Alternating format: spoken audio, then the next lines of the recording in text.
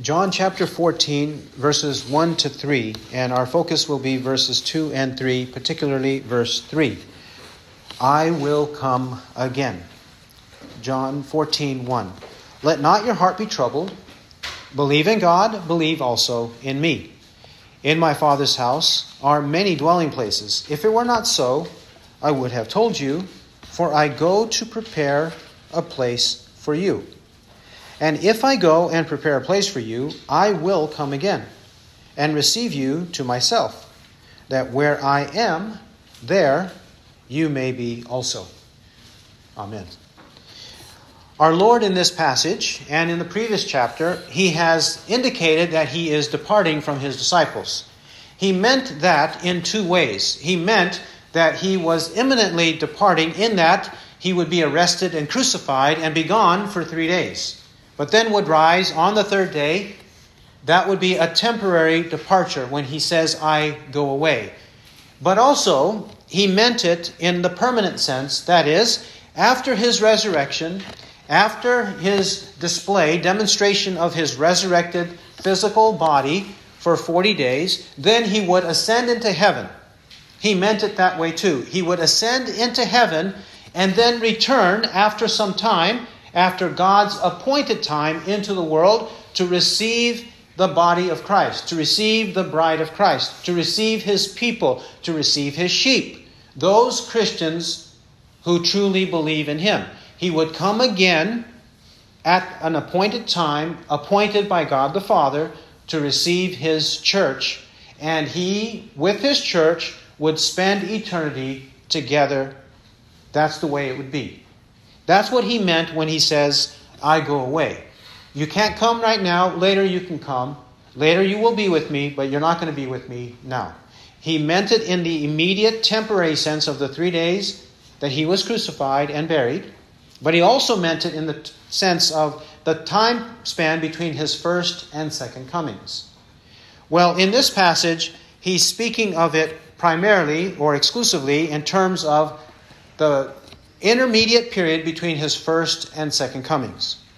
So, when Christ is not present, physically present, he told us not to have a troubled heart.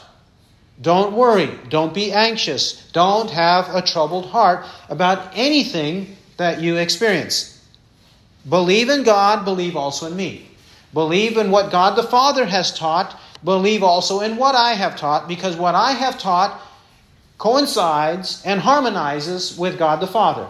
Nothing the Father and the Son say contradicts each other. They are in harmony, and they are two witnesses whose words are revealed in God's Word, the Holy Bible. And even in the book of John, the Lord has reiterated again and again that he came as a messenger of the Father. Whatever the Father wanted him to say, he said it. That also we saw last time. To believe in Christ is to believe in the Father. If we claim to believe in the Father, we believe in Christ. Furthermore, verse 2, my Father's house has many dwelling places. The Father's house has many, many dwelling places. My Father's house. We saw from John 5:16 to 18 that when Christ says, my Father, he is claiming a unique relationship of deity from eternity past to eternity future between the Father and the Son. My Father. He doesn't say our Father's house. He says my Father's house. If he said our Father's house, he would be putting himself on the same level as us in our relationship with God the Father. But he's not doing that here. He's saying my Father's house has many dwelling places. These many dwelling places are for the innumerable hosts of heaven. Innumerable hosts of heaven. Not for a limited number. Not for 10, 12, 144, or 144,000, as cultists say. Some cultists, like the Jehovah's Witnesses. They say that heaven is meant for a specific limited number of people. Yes, they misinterpret Revelation chapter 7 and Revelation chapter 14 to say that in heaven is only a limited number of people, 144,000. Well, Christ here says there's many dwelling places. And in Revelation 7:9 it says that the multitude he saw was without number, which no one could count. John the Apostle saw a multitude that no one could count. Anybody who knows math, a school child can know math, at least by the time he's a teenager, can count up to 144,000. Whether in his head or on paper or with a calculator, he can count up to 144,000. But here, it's many dwelling places, and Revelation 7:9 says, no one could count, which fulfills the promise God made to Abraham, Isaac, and Jacob, that their descendants, their spiritual descendants, would be as innumerable as the stars of heaven and the sand of the seashore, which certainly there are more than 144,000 stars in the constellation, and also more than 144,000 grains of sand on the seashore. Any seashore has many more than that. So, many dwelling places for those whom God redeems. And we saw also last time, if it were not so, I would have told you. Jesus is a truth teller. He declares in verse 6 that he is the truth. I am the way and the truth and the life. No one comes to the Father but through me. We ought to trust his word with full confidence. He does not tell us any lies. If he says something, even though it might create some dissonance in our mind and heart at the time we hear it, though we might be confused, though we might be anxious, if Jesus says it, it is true. He does not tell lies. He never told a lie, who committed no sin, nor was any deceit found in his mouth. 1 Peter 2:22. Jesus never lied. He always told the truth. That's why he says, if it were not so, I would have told you. So just believe what I say. That's what Jesus expects of us.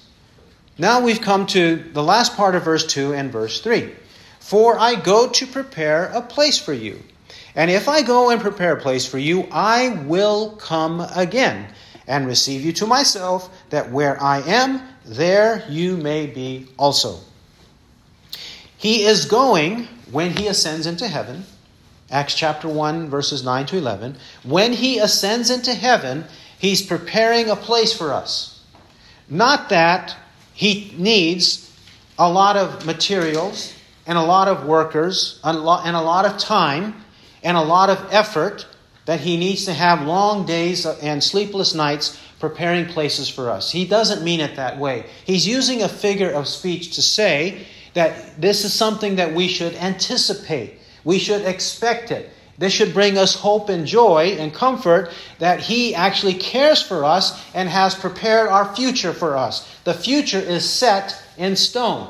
It is ready and it is there awaiting us, awaiting for our arrival, awaiting for the time that we will enjoy it. You know, the Bible uses figures of speech like this, describes God and even Christ in human terms. Christ is called a shepherd, John chapter 10. He's called, and the Father are called vine and branches in chapter 15. Correct? He's in chapter 10 called the door. He says, I am the door of the sheep. Is Jesus a literal door? No. Is he a literal shepherd? No. Is he a literal tree or a part of a tree? No, not at all. The Bible describes God in many, many terms that are understandable to the human mind for a spiritual meaning, so that we might understand the spiritual truth. In this way, too, Christ has a place for us, and specially prepared because we are a people of his own possession, zealous for good deeds. Titus 2:11-14. Because we are his own possession, we are the apple of his eye, the pupil of his eye. We are that precious and endearing to him. So, because of that, he prepares a place for us so that we might be with him permanently. He says, I will come again. This verse, Matthew 24, Mark 13, Luke 21. This passage, Matthew 24, Mark 13, and Luke 21, these are the central New Testament passages where Christ, from his own mouth, has declared that he is returning. He is coming again. And when it says he's coming again, he's coming again. He came physically the first time to accomplish our salvation. And then the second time to actually present the salvation in full form to us and to judge the wicked, to punish the wicked. The first time he came to accomplish it, the second time to deliver it in 100% form, and also to punish the wicked in the second coming. This is the passage. He says, I will come again. It is the coming of Christ, or the return of Christ. Now, this is a summary of our passage here. Let's now discuss and study this subject known as eschatology. Eschatology with several points, as you see before you on the page. This study of eschatology, why study eschatology? Well, it's in the Bible, so we need to know it. And it relates to our future and our salvation and eternal hope and comfort, so we must study it. Since it is in this way, and since Jesus puts our hope in it, we ought to know something about it, and know something about it clearly so that we might believe it. Eschatology is a term that basically describes the last things. What will happen in the end of time? What will happen in the end times? That's what eschatology is. It's the study of things yet to come.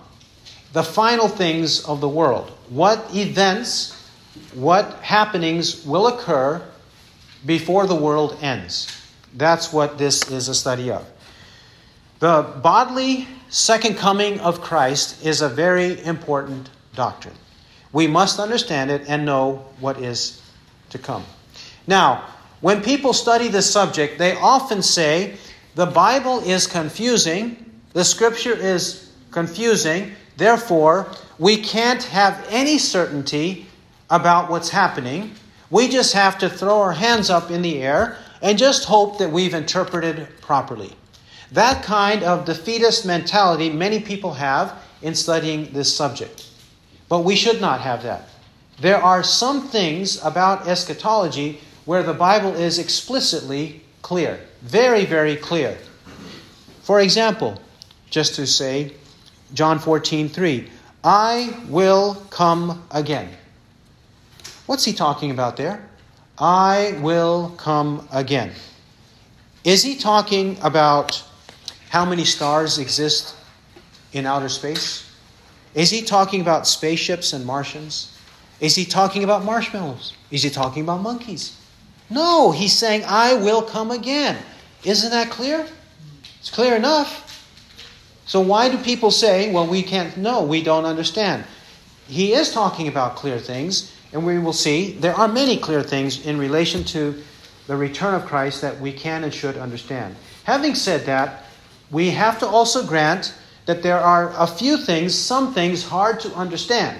2 Peter 3:14-18 says, some things are hard to understand, but it doesn't say impossible to understand. The things that are harder to understand, these often cause differences among believers.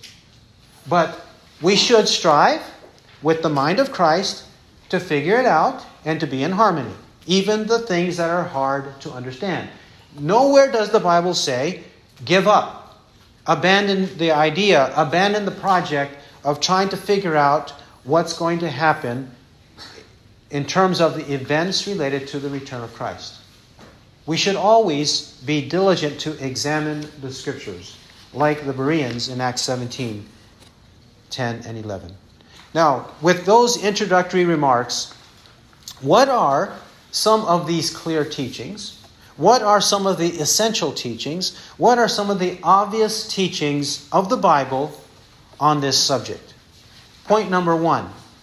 Point number one is that there is a definite return of Christ, or second coming of Christ. There is indeed a definite return of Christ. We've already seen that to be the case from John 14:3. Let's also see so in Matthew 24. Matthew 24, 1 to 3. Matthew 24, 1 to 3. And Jesus came out from the temple and was going away when his disciples came up to point out the temple buildings to him. And he answered and said to them, Do you not see all these things? Truly I say to you, not one stone here shall be left upon another which will not be torn down. As he was sitting on the Mount of Olives, the disciples came to him privately, saying, Tell us, when will these things be? And what will be the sign of your coming and of the end of the age? We see here that they ask this question with three parts, or a threefold question here. When will these things be? What will be the sign of your coming and of the end of the age? He intimated here, and they understood him to intimate that he is coming again. And they wanted to have signs of it, indications of it, ways to anticipate his return. Well, then, Matthew 24. We said this is one of the central passages. Matthew 24, 29. 24, 29 to 31. Matthew 24, 29, further on his return. Your Bible also may have a header that says the glorious return. Matthew 24, 29. But immediately after the tribulation of those days, the sun will be darkened, and the moon will not give its light, and the stars will fall from the sky, and the powers of the heavens will be shaken. And then the sign of the Son of Man will appear in the sky, and then all the tribes of the earth will mourn, and they will see the Son of Man coming on the clouds of the sky with power and great glory. And he will send forth his angels with a great trumpet, and they will gather his elect from the four winds, from one end of the sky to the other. The Son of Man, it says, is going to come on the clouds of the sky. And when he comes, his angels will gather his elect who live all around the world. His elect from around the world. 2 Thessalonians 2, verse 1. 2 Thessalonians 2, 1. Now we request you, brethren, with regard to the coming of our Lord Jesus Christ and our gathering together to him. The subject matter, he introduces it as the coming of our Lord Jesus Christ and our gathering together to him. Were the Thessalonians and the Apostle Paul gathered to Christ yet? No. That's why he's writing this letter, because some false teachers had troubled them. So he's trying to undo the trouble and trying to comfort them. 1 Thessalonians 4:18 says, Therefore comfort one another with these words. He's trying to comfort them, assure them of what the truth is, because the truth will assure them of what to expect.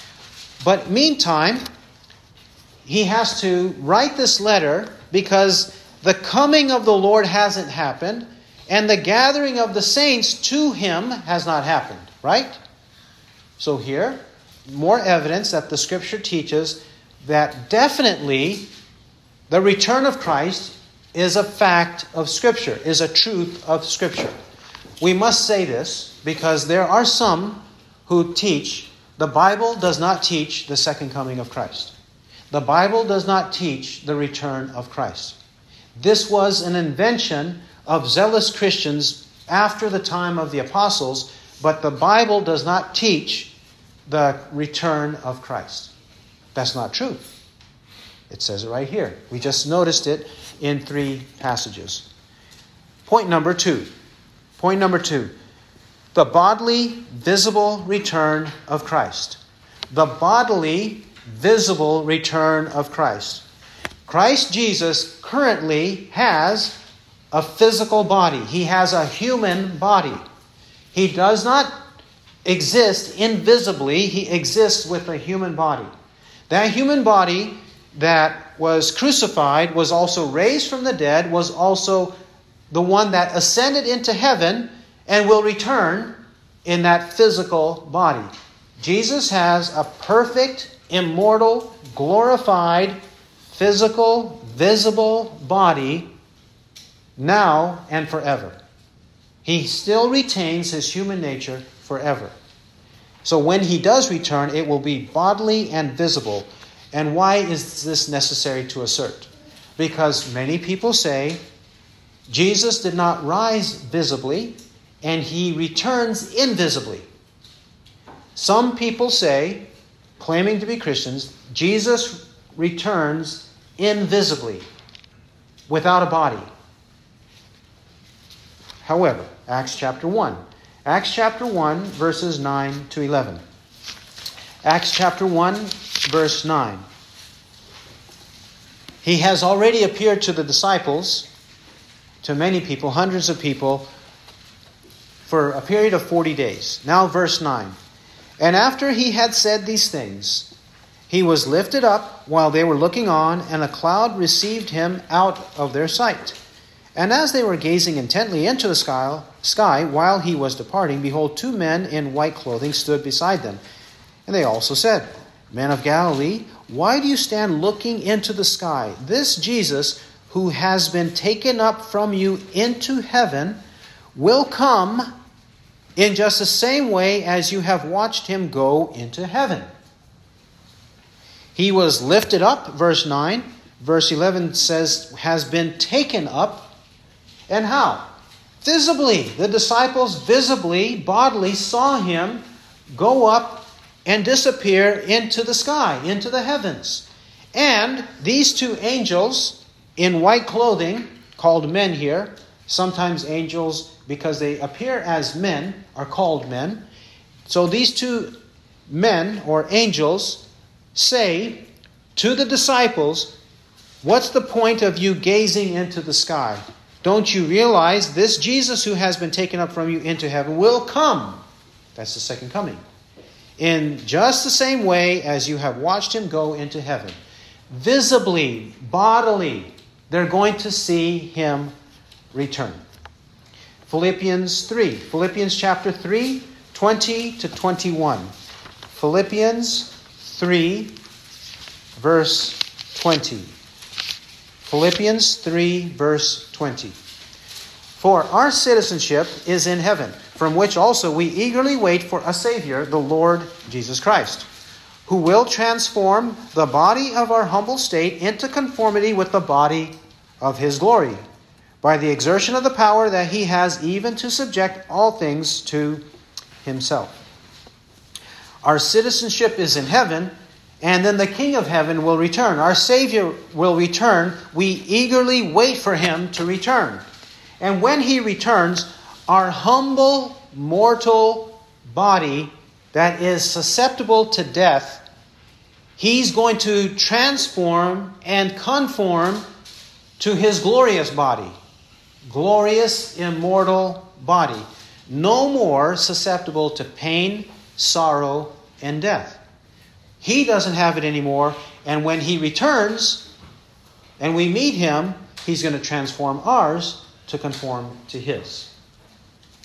This also teaches the bodily and visible return of Christ. Point number 3. Point number 3, the rapture. The rapture is the second coming.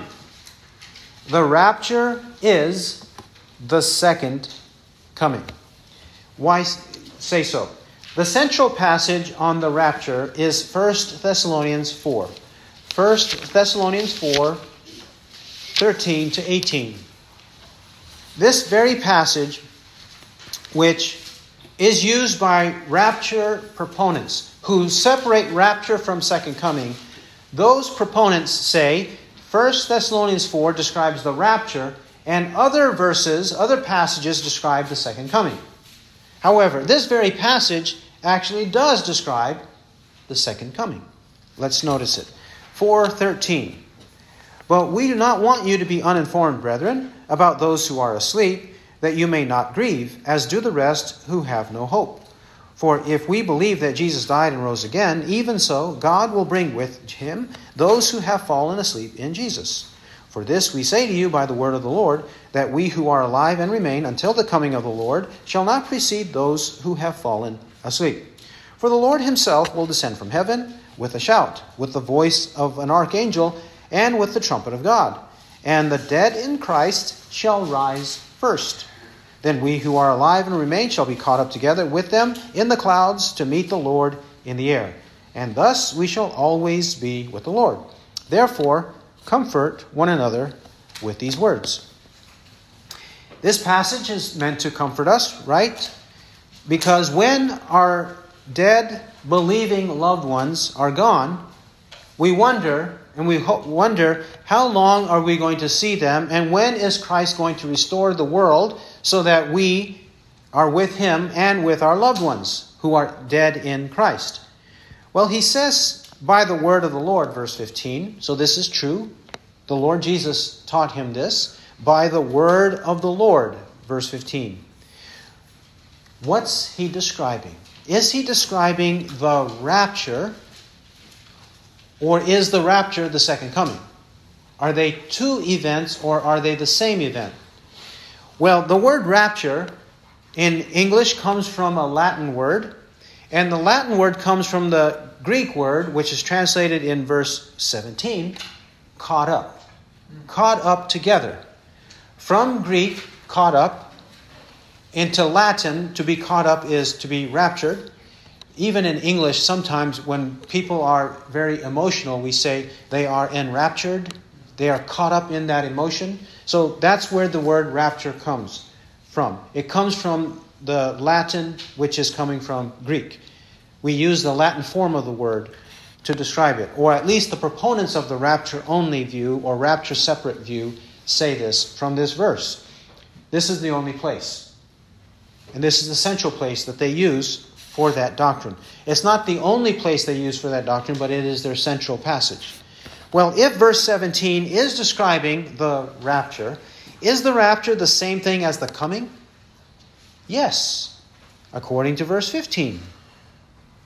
That we who are alive and remain until the coming of the Lord. The apostle calls it the coming of the Lord. He doesn't mean a partial coming. He doesn't mean a third coming, or second coming, third coming, fourth coming. He's not talking about it in any of those terms. He's talking about the return of Christ. With return, he explains further in 2 Thessalonians chapters 1 and 2. This is the coming of the Lord. So the rapture is the coming of Christ, the second coming of Christ. Another passage that they use or misuse is Revelation 3, verse 10. Revelation 3:10. We're talking about proponents of rapture as distinct from second coming. They use this verse, Revelation 3:10. Misuse it. Revelation 3:10.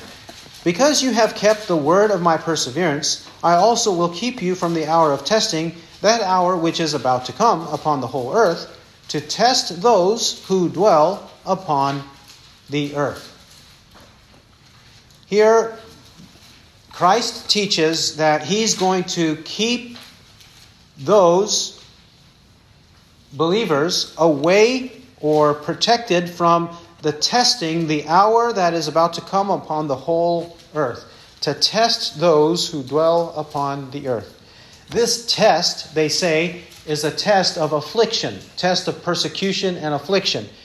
Here, the promise is the church will escape. They will not experience that persecution. Because the purpose of the rapture, as distinct from the second coming, is to keep the church from experiencing persecution. And this verse is used to say, see, Jesus promised, the church will not experience persecution, affliction. The rest of the people of the world will, but I will keep you from that. I will protect you from that. Well, did Jesus mean that? For one, the rapture proponents who say rapture is different from second coming, they also say we now currently are living in the age of the Laodicean church, which is the next paragraph. So we're not in the age of the Philadelphian church, but the Laodicean church. But it was the Philadelphian church that was told that they were going to be protected when the test comes during their period. So are we in the Philadelphian period or in the Laodicean period? However they take it, they're misunderstanding. You see what I'm saying? What I mean is, if they say we are now living in the age of the Laodicean church, well then verse 10 doesn't apply to us. It only applies to the Philadelphian church. But the Philadelphian church has already passed. Centuries ago, that already came and went, according to them, according to their way they misinterpret this verse. So even the way they interpret it, it doesn't help them prove the rapture. It just shows that they're not taking the Bible in context. Furthermore, when we are told that we are going to be kept, we're going to be kept. This same word, to be kept, is in John chapter 17. John chapter 17. 15. John 17:15. I do not ask you to take them out of the world, but to keep them from the evil one. I do not ask you to take them out of the world. We're not going to be taken out of the world. We're going to stay in the world.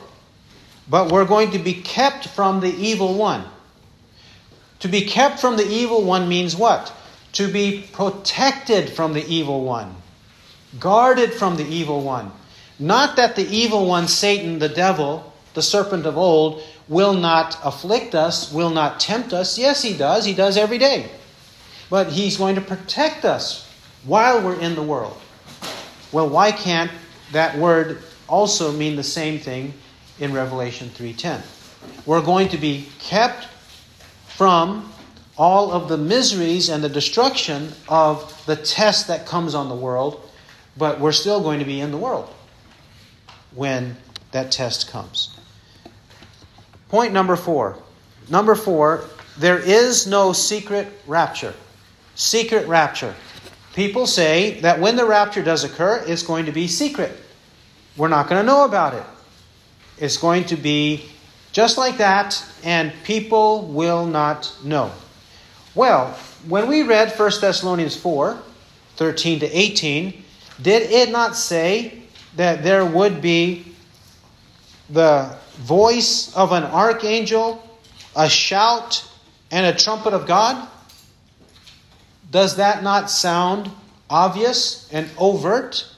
It's obvious and overt. It's explicit, out in the open. There's nothing secret about it. It's not as though we're going to be minding our own business and suddenly people are going to disappear from our left and right. It's not like that. It's not in a secret way. It's going to be very obvious and evident that it happens in that manner. We also read from Matthew 24:29-31, did we not? And there he says that all the tribes of the earth are going to see the sign of the Son of Man coming in the clouds with power and great glory. They are all going to see him coming in the clouds with power and great glory. And Revelation 1:7. Revelation 1:7. Behold, he is coming with the clouds, and every eye will see him, even those who pierced him, and all the tribes of the earth will mourn over him. Even so, amen. No secret rapture. Point number 5. The date is unknown. The day and hour. The date, day, and hour are unknown. We cannot specify, we cannot say 1874, 1914, 1925. 1975, 1988, so on and so forth. There have been many false prophets who have declared, and these are just in recent history, and there's just a sampling that I just mentioned. These are just a sampling of the dates, but many false prophets have prophesied the return of Christ and the end of the world by setting a date and causing people to put confidence in that date. However, it is entirely unknown to us. How so? Why so? Matthew 24:36. Matthew 24:36. But of that day and hour no one knows, not even the angels of heaven, nor the Son, but the Father alone.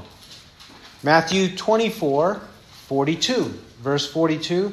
Therefore be on the alert, for you do not know which day your Lord is coming. 24, verse 50. Verse 50. The master of that slave will come on a day when he does not expect him, and at an hour which he does not know. Acts chapter 1. Acts chapter 1, verses 6 to 8. Acts chapter 1, verses 6 to 8. And so, this also was just before Jesus ascended into heaven. And so when they had come together, they were asking him, saying, Lord, is it at this time you are restoring the kingdom to Israel? He said to them, it is not for you to know the times or the epochs which the Father has fixed by his own authority. But you shall receive power when the Holy Spirit has come upon you, and you shall be my witnesses both in Jerusalem and in all Judea and Samaria and even to the remotest part of the earth. They want to know, is it now that you're going to restore everything for us? Is now the time of the full restoration of the heavens and the earth? And he's saying, it's not for you to know the times or epochs which the Father has fixed by his own authority. It's not for us to know it. Not for the apostles to know it. And if the 12 apostles or 11 apostles at this point, if they don't know it, how are we supposed to know it? We can't say the Holy Spirit told me. We can't dissect it from the Bible if the apostles were unable to dissect it. Point number 6. Number 6. Christ is not coming again at any moment. When people say, Christ could come at any time. He could come at any moment. He could come in the next second. He could come in the next minute. He could come in the next 10 minutes. He could come today. He might come tomorrow. Many people write books and publish movies on this very false notion that he could come at any moment. But it's not true. Why is it not true? For one, if it comes at any moment, then we're all going to be surprised in some ways. But 1 Thessalonians teaches otherwise. 1 Thessalonians chapter 5. 1 Thessalonians chapter 5, verse 1. Now, as to the times and the epochs, brethren, you have no need of anything to be written to you, for you yourselves know full well that the day of the Lord will come just like a thief in the night. While they are saying peace and safety, then destruction will come upon them suddenly, like birth pangs upon a woman with child, and they shall not escape. But you, brethren, are not in darkness that the day should overtake you like a thief. So forth. And this also is meant for our encouragement. When they say, at any moment like a thief in the night, but to whom will it overtake at any moment like a thief in the night? Not to believers, but to unbelievers who are happy and merry in their own way, and they have their false prophets, their false preachers teaching them peace and safety, and they live as they please like the evil, wicked slave did in Matthew 24. And then it comes on them suddenly, like birth pangs upon a woman, and they shall not escape. But not to us. To us, he's not coming at any moment as a surprise, like a thief in the night. He's not coming to us that way because we're sons of light, sons of day. 2 Thessalonians chapter 2. 2 Thessalonians chapter 2. 2 Thessalonians chapter 2. We start at verse 1. Now, we request you, brethren, with regard to the coming of our Lord Jesus Christ and our gathering together to him, that you may not be quickly shaken from your composure or be disturbed, either by a spirit or a message or a letter, as if from us, to the effect that the day of the Lord has come. Let no one in any way deceive you, for it will not come unless the apostasy comes first, and the man of lawlessness is revealed, the son of destruction. Now notice here, these Thessalonians were told by a spirit, a message, or a letter, as if from the apostles, and they were shaken up. They lost their composed, sound faith. They were disturbed. They were disturbed because they were listening to falsehoods that bothered them as though they missed it. But he's trying to tell them here, you didn't miss it. If you missed it, I missed it. I, the apostle, missed it. Paul, Silvanus, and Timothy. They all missed it. But he's saying, our gathering together and the return of the Lord, the coming of our Lord, is not going to happen unless the apostasy happens first and the man of lawlessness is revealed. So, that's not going to happen in the next second. That's not going to happen in the next minute or in the next 10 minutes or the next day. We have to study and be observant of the times as to when those events will occur. But not at any moment. Not at any moment. Not suddenly, not to us. We wait for certain events to happen. In this passage, the apostasy and the revelation, the revealing of the man of lawlessness. Then the return could happen. If those events... So that's showing Jesus and the apostle didn't teach any moment return. One more, and that's John 21. John 21, 18. After Jesus rose from the dead, could he have returned? Could he have ascended? Could he have come back within a year or so of his ascension? A month after his ascension? How long was this period to be between the first and second comings of Christ? Did he teach them to expect it? Listen, I'm going to ascend today, but tomorrow I might return. Literally tomorrow or the next week or the next month I might return. Did he give them any indication like that? No. John 21, 18. Truly, truly I say to you, when you were younger, you used to gird yourself and walk wherever you wished. But when you grow old, you will stretch out your hands, and someone else will gird you and bring you where you do not wish to go. And he's talking about Peter here, and Peter being put to death by force. He's going to be persecuted to death. But is Peter an old man? No, because he says, when you grow old, which means some years have to pass.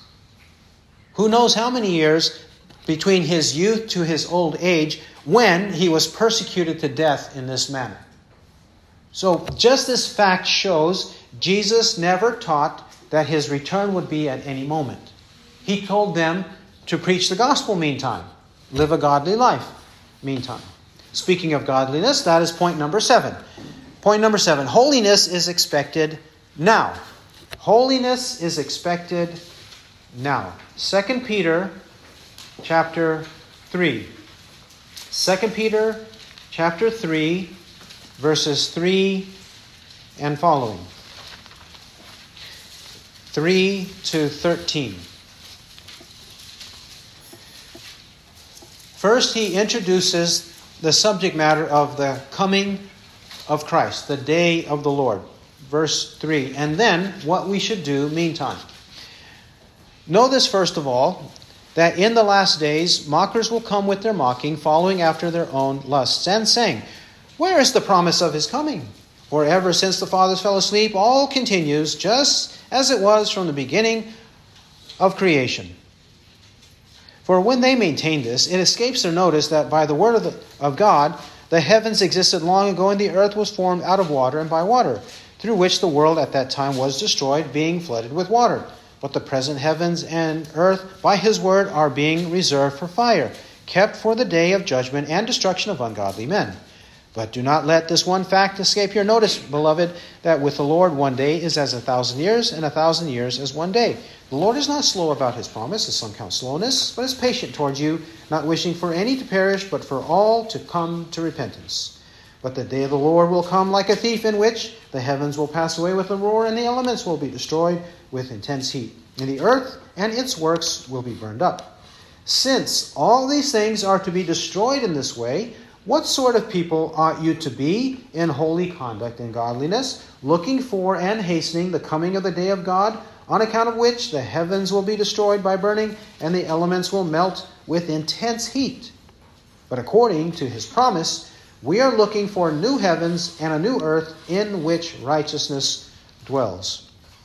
The people of the world mock the idea of the return of Christ, but what do? We anticipate it. And how do we anticipate it? By living righteously, expecting it. Verse 11, holy conduct and godliness. And verse 13, because we're looking for the new heavens and new earth in which righteousness dwells. Also, turn the page of your Bibles to 1 John 2. 1 John 2:28. 1 John 2:28 to 3:3. 1 John 2:28. And now, little children, abide in him, so that when he appears, we may have confidence and not shrink away from him in shame at his coming. If you know that he is righteous, you know that everyone also who practices righteousness is born of him. See, how great a love the Father has bestowed upon us, that we should be called children of God, and such we are. For this reason, the world does not know us, because it did not know him. Beloved, now we are children of God, and it has not appeared as yet what we shall be. We know that when he appears, we shall be like him, because we shall see him just as he is. And everyone who has this hope fixed on him purifies himself just as he is pure. The subject is in verse 28, having confidence, not shrinking away from him, in shame at his coming, the second coming. Meantime, we are the children of God, and we anticipate being like Christ is. We shall be like him when we see him just as he is. And meantime, he who has this hope fixed on him purifies himself just as he is pure. Point number 8. What's supposed to happen, what will happen between the first and second comings of Christ? Is the world going to become a better and better place? Are we going to have more and more righteousness? Are the nations of the world going to be primarily Christian or completely Christian? Some people believe that. The world's nations will become primarily Christian or completely Christian, and then the Lord returns.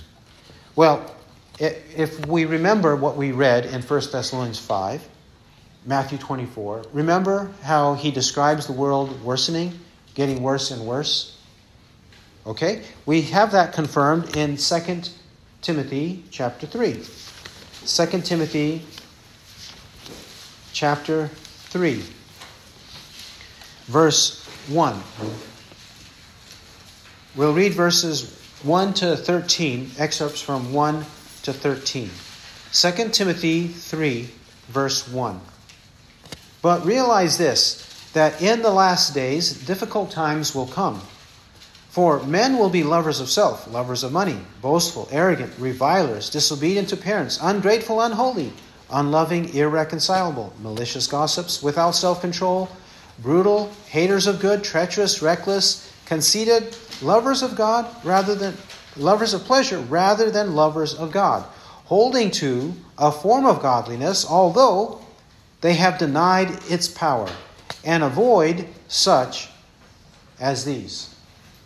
He says that in the last days, those last days are our days, difficult times will come, and all of the sins he mentions in verses 2 to 5, they are happening now.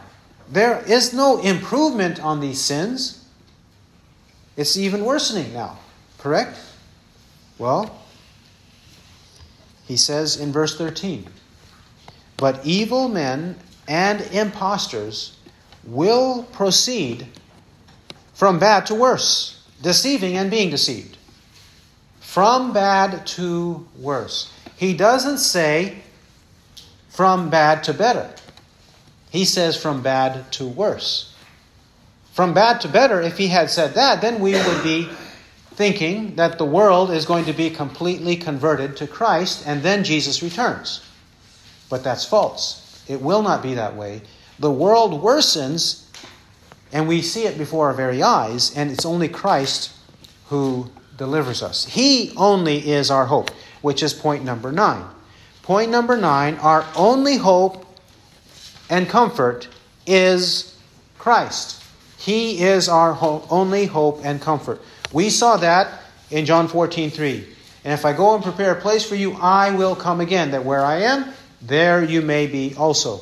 We saw that also in 1 Thessalonians 4:18. Therefore, comfort one another with these words. 5:11 says, therefore, encourage one another and comfort one another.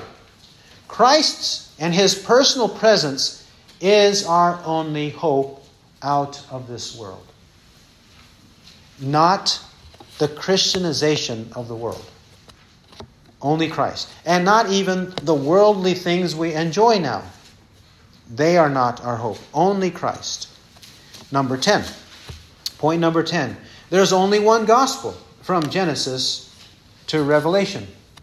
Only one gospel. That gospel is described in 1 Corinthians 15, 1-5, as Christ died for our sins according to the Scriptures, and he was buried, and he was raised on the third day according to the Scriptures. That is the gospel.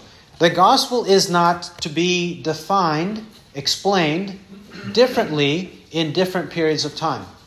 It wasn't different when Adam existed, and then different when Abraham existed, and different when Moses existed, different when David lived, different when Isaiah preached, different when Jesus or John the Baptist preached, then Jesus, and then the apostles, and then after the day of Pentecost.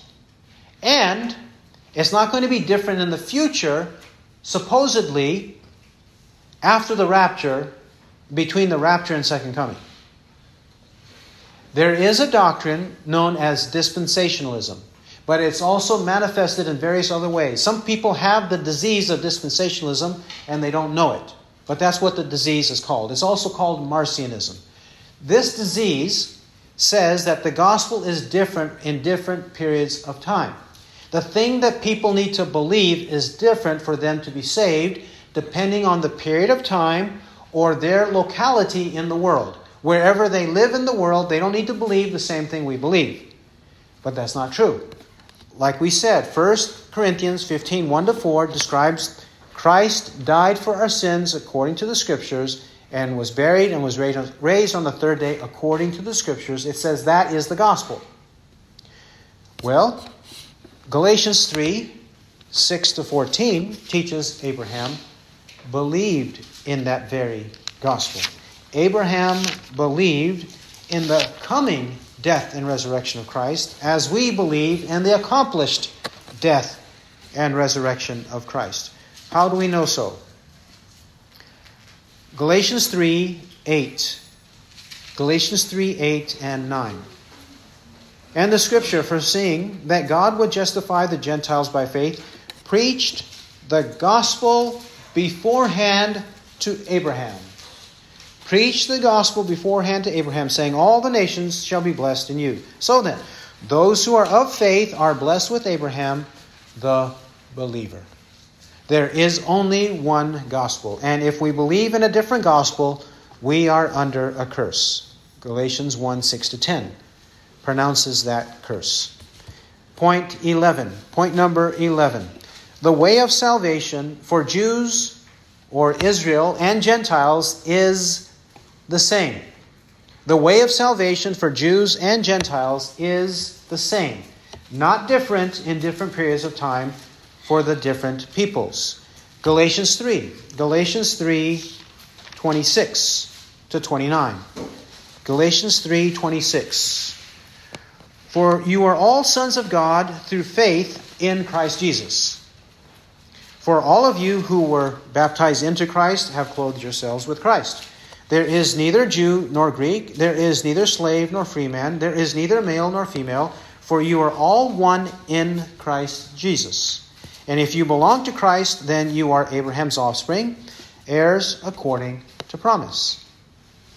One way of salvation in Christ Jesus, which is for Jews and Greeks. Slave, free man, male, female, it doesn't matter. Doesn't matter who you are. If you are a human being, your status, your condition as a human being doesn't matter. It's required of you to have faith in Christ. Then you are saved. This is also what he says in Galatians chapter 6, where in 6:16 he calls the church the Israel of God. Galatians 6:16. The church is called, which is Jews and Gentiles, the Israel of God. There is only one way of salvation. We must say this point number 11, because there are plenty of heretics who say the way of salvation for Jews is different than Gentiles. Gentiles different than Jews. The black man different from the white man. The white man different from the red man. So on. There are red men who believe the way of salvation is different for them than for the white man. And there are black men who think the way of salvation is different than for the white man. And there are white men who think the way of salvation is different than for the brown man or the black man or the red man. And yellow men, I have to include everybody. Even yellow men, people from the Far East, they also think their way of salvation. Or light-skinned brown and dark-skinned brown, whatever. They think their way of salvation is different. It's all false. It's not true. It contradicts the holy word of Christ. Only one way of salvation, since we're all created in the image of God. Number 12, point number 12. There will be the bodily resurrection of the righteous and the wicked. Both the righteous and the wicked will rise from the dead. Acts 24:14 and 15, there will certainly be a resurrection of both the righteous and the wicked. From Acts 24:14 and 15. John 5:28 and 29. John 5:28. Do not marvel at this, for an hour is coming in which all who are in the tombs shall hear his voice and shall come forth. Those who did the good deeds to a resurrection of life, those who committed the evil deeds to a resurrection of judgment. The righteous and the wicked will rise with the physical body. The righteous with a glorified body, the wicked with an eternal body that is susceptible to pain and torment in the lake of fire. That lake of fire will be meted out by Christ. That's point number 13. Number 13, the day of judgment is coming. The day of judgment is coming, and when that day comes, Christ will be seated on the throne. Acts chapter 17. Acts chapter 17, 30 to 31. Acts 17:30. Therefore, having overlooked the times of ignorance, God is now commanding men that all everywhere should repent, because he has fixed a day in which he will judge the world in righteousness through a man whom he has appointed, having furnished proof to all by raising him from the dead. Christ is the great judge who will judge every person. That's what he will accomplish when he returns. 2 Thessalonians 5:10 also says, For we must all appear before the judgment seat of Christ, that each one may be recompensed for his deeds in the body according to what he has done, whether good or evil. Furthermore, when he does judge, when Christ our Lord judges, what will happen? The people who are not found in Christ will be thrown into the lake of fire, which fire is real. Matthew 8:11, point number 14. The lake of fire is real. Matthew 8:11. He says, In that place there shall be weeping and gnashing of teeth. Matthew 8:11. Matthew 25:46. Matthew 25:46, he speaks of the eternal nature of this. And these shall go away into eternal punishment, but the righteous into eternal life. Matthew 25:46. Eternal punishment in the lake of fire contrasted with eternal life. Revelation 21:8. What kind of people go to the lake of fire? Revelation 21:8 explains. But for the cowardly and unbelieving and abominable and murderers and immoral persons and sorcerers and idolaters and all liars, their part will be in the lake that burns with fire and brimstone, which is the second death. These are some of the common sins of man, and he's saying these unrepentant sinners will be thrown into the lake that burns with fire and brimstone. It is a real place where real, actual sinners go for all eternity. And then, number 15, our final point, number 15. The new heavens and the new earth are real and forever. Real and forever. We've already read 2 Peter 3:13, for we are looking for a new heavens and a new earth in which righteousness dwells. The new heavens and a new earth in which righteousness dwells. Revelation 21. Revelation 21, 1-4. And I saw a new heaven and a new earth. For the first heaven and the first earth passed away, and there is no longer any sea. And I saw the holy city, New Jerusalem, coming down out of heaven from God, made ready as a bride adorned for her husband. And I heard a loud voice from the throne saying, Behold, the tabernacle of God is among men, and he shall dwell among them. And they shall be his people, and God himself shall be among them. And he shall wipe away every tear from their eyes, and there shall no longer be any death. There shall no longer be any mourning, or crying, or pain. The first things have passed away. The new heavens and the new earth are also real, and they last forever. We assert these remaining points because there is great unbelief and mockery of a day of judgment, that Christ would be that judge, that the lake of fire would actually exist, that God would throw people there, and that our belief in a heaven and earth in which righteousness dwells is mere fiction. You're just believing in a fairy tale. That's not what happens after death. But the Bible explicitly says, these are the things that will accompany the return of Christ and the eternal future that we all have. Either in heaven with the Lord or in hell with the devil. He who has ears to hear, let him hear what the Spirit says. Amen.